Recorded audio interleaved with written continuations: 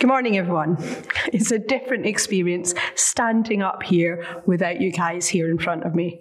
I'm going to miss hearing Chantel's hallelujahs and Richard Green's that's right, which normally punctuate each point made. I'd like to say a big hello also to our Malawi guys who've been listening in. Moni Amalawi. Hello, Malawians. Welcome also to anyone outside of All Nations Church family that are listening in. It's great to have you join us, and please feel free to connect with us if you're able to, and you can do this through our website. One of the things that we've been able to do to continue to stay connected as a family is to phone round and WhatsApp people regularly just to check how they are, to see if they need anything. It started off with our over 70s group and those that we deemed to be most vulnerable, but then it quickly spread. If you're currently not connecting in with All Nations, then please call me or email me and I'll sort this out for you. I have a group of people that I've been connecting in with and checking up with.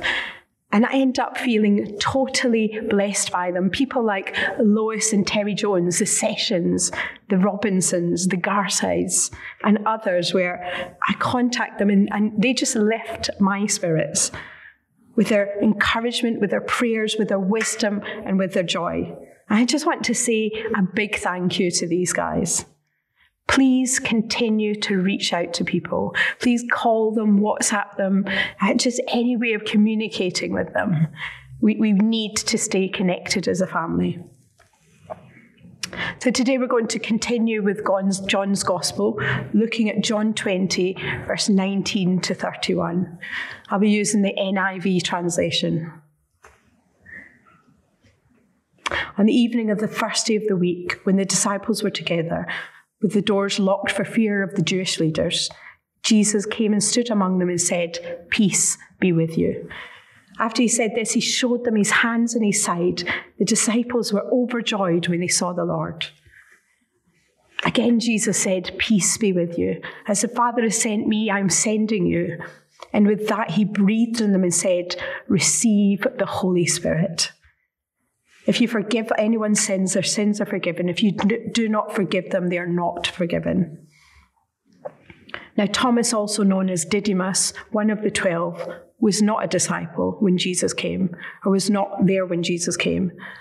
So the other disciples told him, "We have seen the Lord." But he said to them, "Unless I see the nail marks in his hands and put my fingers where the nails were and put my hands in his side, I will not believe." A week later, his disciples were in the house again, and Thomas was with them. Though the doors were locked, Jesus came and stood among them and said, "Peace be with you." Then he said to Thomas, "Put your fingers here. See my hands. Reach out your hand and put it in my side. Stop doubting and believe." Thomas said to him, "My Lord and my God." Then Jesus told him, "Because you have seen me, you have believed. Blessed are those who have not seen and yet have believed." Jesus performed many other signs in the presence of the disciples, which are not recorded in this book. But these are written that you may believe that Jesus is Messiah, the Son of God, and that by believing you may have life in his name. Let's just pray. Father God, we pray, just breathe on us afresh today. Just fill us with your Holy Spirit. Just fill us afresh. Let our eyes be open, let our ears be open, let our hearts be open for your word. Come and speak to us today in your almighty name. Amen. I just encourage you that if you do hear from God, if you do feel that he's speaking to you at any point through the service, I know we're not together, but feel free to email into the prophetic@allnations.org, or contact somebody to share what God is saying to you. We don't want to lose that as we do this in different ways. Don't you just love that Jesus' first words to his disciples were, "Peace be with you"? In the midst of all the fear and all the confusion, all that was going on in the minds of the disciples, whether it was the fear of the Jewish leaders that kept them behind locked doors, or they were just actually afraid to run into Jesus, I mean, face it, the last time that he'd seen the disciples was when they were deserting him at his arrest in Gethsemane. But whatever the reason for the fear, Jesus appeared in the room and said, "Peace be with you." I love this. I might have led with, "Thanks, guys. Where were you when I was arrested, beaten, hung on the cross? Great friends you turned out to be." But not Jesus, not our Saviour. His first words are, "Peace be with you." And this echoes his final words before he went to the cross, during the discourse in the upper room. He said, "Peace I leave with you, my peace I give you. Not as the world gives do I give to you. Let not your hearts be troubled, neither let them be afraid." He's telling them, because of what I'm about to do, you don't have to be afraid. I'm going to conquer death, conquer sin, and triumph over darkness. I'm not leaving you alone. John 16:33 says, "I've told you these things so that you may have peace. In this world you will have trouble, but take heart, I have overcome the world." As Christians, we know that we will have trouble, but he has overcome the world. Jesus declared on the cross, "It is finished." Job done, mission accomplished. And we see that message of peace reaffirmed post-resurrection when he appears in that room and just delivers that line, "Peace be with you." In this lockdown that we find ourselves in this time of tribulation, of fear that seems to be gripping the whole of the nation, that picture of the disciples behind locked doors seems to resonate more clearly than ever before. But we too can know the peace of God. We too can hear Jesus tell us, "Peace be with you. Peace be with you. In this world you will have trouble, but take heart, I have overcome the world." You'll notice that a locked door can't keep him out, whether it's the physical locked door that the disciples hid in fear behind, or locked down because of coronavirus, or emotionally locked down, where areas of your head or your heart are closed off or no-go areas. Jesus can enter. He can get in. And when he does, he declares peace over you.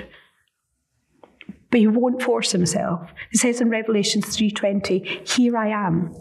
I stand at the door and knock. If anyone hears my voice and opens the door, I will come in." He is the bread of life. He will meet our every need. We sung today, "My comfort, my shelter, tower of refuge and strength." Let Jesus be this for you. Let him in. Let him bring peace. Verse 22 says, "And with that he breathed on them and said, 'Receive the Holy Spirit.'" He breathed life into the paralyzed, impotent disciples who sat in fear. And he gave them life. Just like in Genesis, when man was first formed from the soil of the ground, God breathed life into him. The same God who breathes life into dry bones breathes life into the disciples so that they might live and live a life in abundance. The disciples knew that Jesus had risen because John tells us that Mary Magdalene was sent by Jesus to the disciples with the news. So if the resurrection was such amazing news, why are they hiding? Why are they fearful? Why are they not changed by the gospel?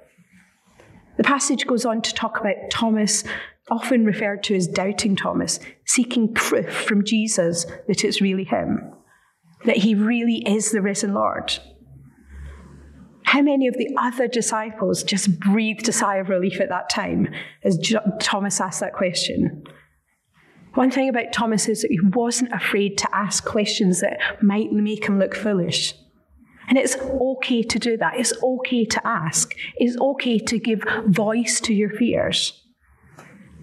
Later on in his life, Thomas has been attributed with taking the gospel to India and was in the end martyred for sharing the gospel.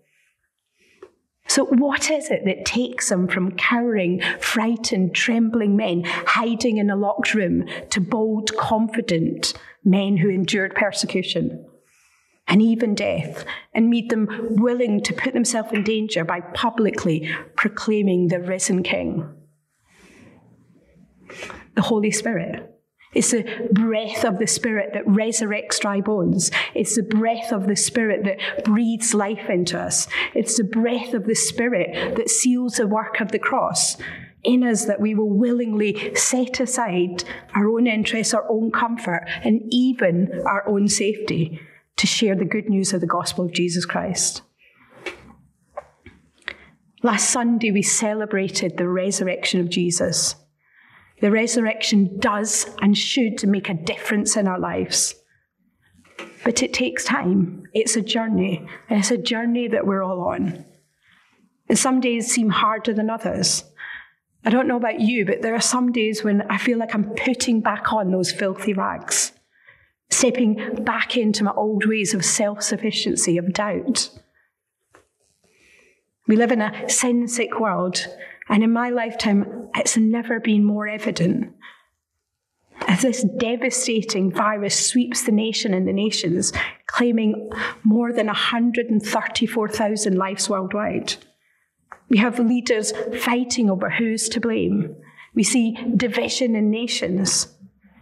And even as we're witnessing unity in communities. There are times over the last weeks when I must admit I've allowed myself to give in to that fear, particularly when I had a chest infection and was worried that I was making my own family feel vulnerable. I don't think I've really gone through much testing as a Christian. I don't know about you, but I've read and agreed with the Bible verses that say things like, to live is Christ, to die is gain. Deny yourself and pick up your cross. For whoever would save his life will lose it, but whoever loses his life for my sake and the gospel's will save it. But I've never really had to put them to the test before. What if this is our time? What if the time is now? The harvest is plentiful. People are crying out for meaning, for hope. Are you prepared to be a worker? Are you prepared to do whatever it takes to advance the gospel, to pray for the sick, to serve the poor at whatever cost? I read in an article by the Evangelical Alliance that we should be encouraged as Christians to be the non-anxious presence that speaks of the Prince of Peace and his wonderful coming kingdom. Over the history of the church, we see spirit-filled Christians setting aside their own safety, their own comfort, their own interests, and even in some cases, their own lives, in response to sickness, disease, wars. And that should be our response now. We need to be a visible presence in our community, to bring salt and light. We need to bring hope to the nation and the nations. It's time for us to rise up. We know that it's a journey, just like the disciples in that locked room. But Resurrection Sunday has been. Jesus has breathed on us. And he said, receive the Holy Spirit. And we need to keep on receiving the Spirit. We need to understand the work of the cross. We need to understand that Jesus loves us and that perfect love drives out fear.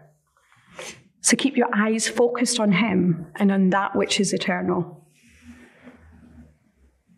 Do you know why so many drivers crash when they're using a mobile phone? It's because they veer off the path. They get distracted. They no longer focus on keeping in their lane, on fixing the eyes on the road and the dangers ahead of them. Fix your eyes on Jesus. Keep your eyes on that which is eternal. Other words of songs that we've just sang just resonate with me. Their significance of just never been more poignant. We just sung, God, I look to you. I won't be overcome. Give me wisdom to know just what to do. God, I look to you. You're where my hope comes from. With all my heart, I pray for this to end. I pray for lives to be spared. I pray for a vaccine for this virus to be found. The majority of us will probably never be involved in the research for this to happen. We have no control over who lives or who dies. But we do have a role to play in eternal life of those who don't yet know Jesus. Those that don't yet have the hope that we have. He is where our hope comes from, and we need to share that hope to a desperate world. Jesus breathed life into his disciples and sent them out. He sent them to share the gospel, to bring the good news of the way to salvation and heaven to the world.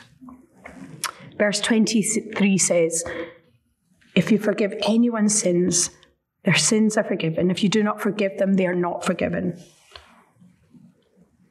This verse is not giving the power and authority to forgive sins. But what it is doing is reassuring the disciples that they can be confident and proclaiming to people that the gospel message means that their sins are forgiven if they put their trust in Jesus. And those that don't put their trust in Jesus will not be forgiven.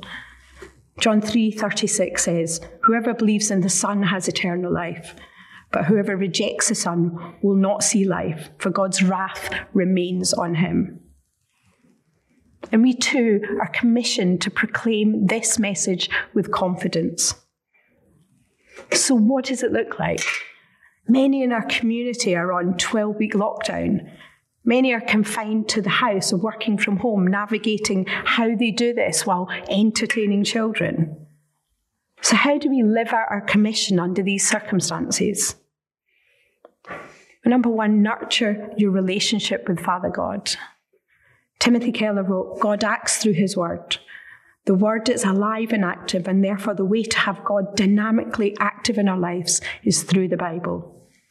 To understand the scripture is not simply to get information about God. If attended to with trust and faith, the Bible is a way of hearing from God, of hearing him speak, and also to meet with God himself. God has so identified himself with his words that whatever someone does to God's words, they do to God. God's verbal actions are a kind of extension of himself. So meditate on scripture, spend time in his presence, allow what you read to renew your minds. Let him breathe his spirit into you. The second thing we can do is love your neighbour. The Bible tells us to love our neighbour as ourselves. And we have the great privilege of being able to serve our community in a variety of ways. We've done meals for key workers, blessing bags, meals for some of our more vulnerable in the community, as well as shopping for people, picking up prescriptions, dropping off food bank parcels. We've been providing energy cards for those without a means of heating their house or cooking their food. We've also just set up something that helps support those who are bereaved, those who are lonely, and those who are anxious. And I'm sure there are going to be many of them as this unfolds. How can you get involved?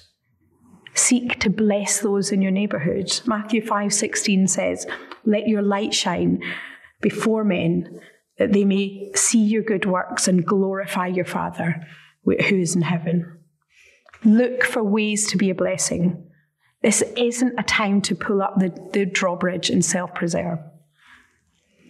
And then the final thing is recognise the greatest need. Reaching out to people in practical ways is a great thing to do, especially if the glory goes to God. But at the end of the day, their biggest need isn't practical. It isn't rural or even food and medicine.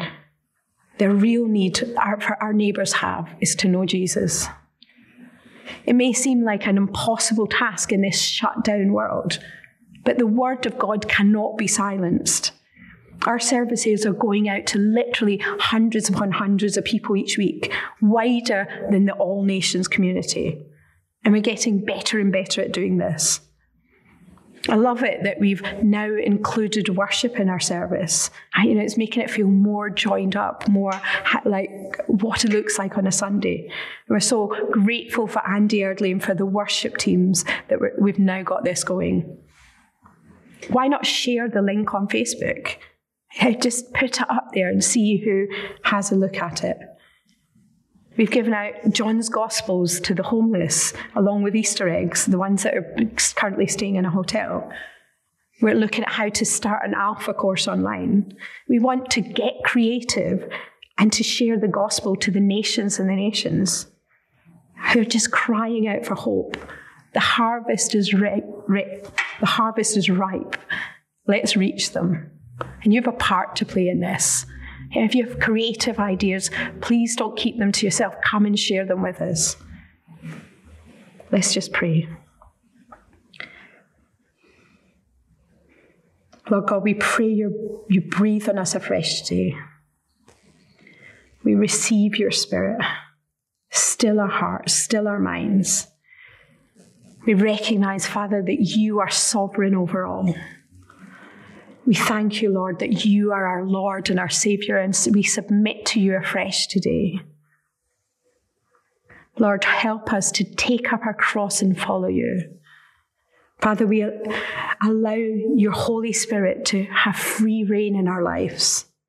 Father, fan into flames afresh that heart to share the gospel, to see people saved, to see people set free, to see people healed.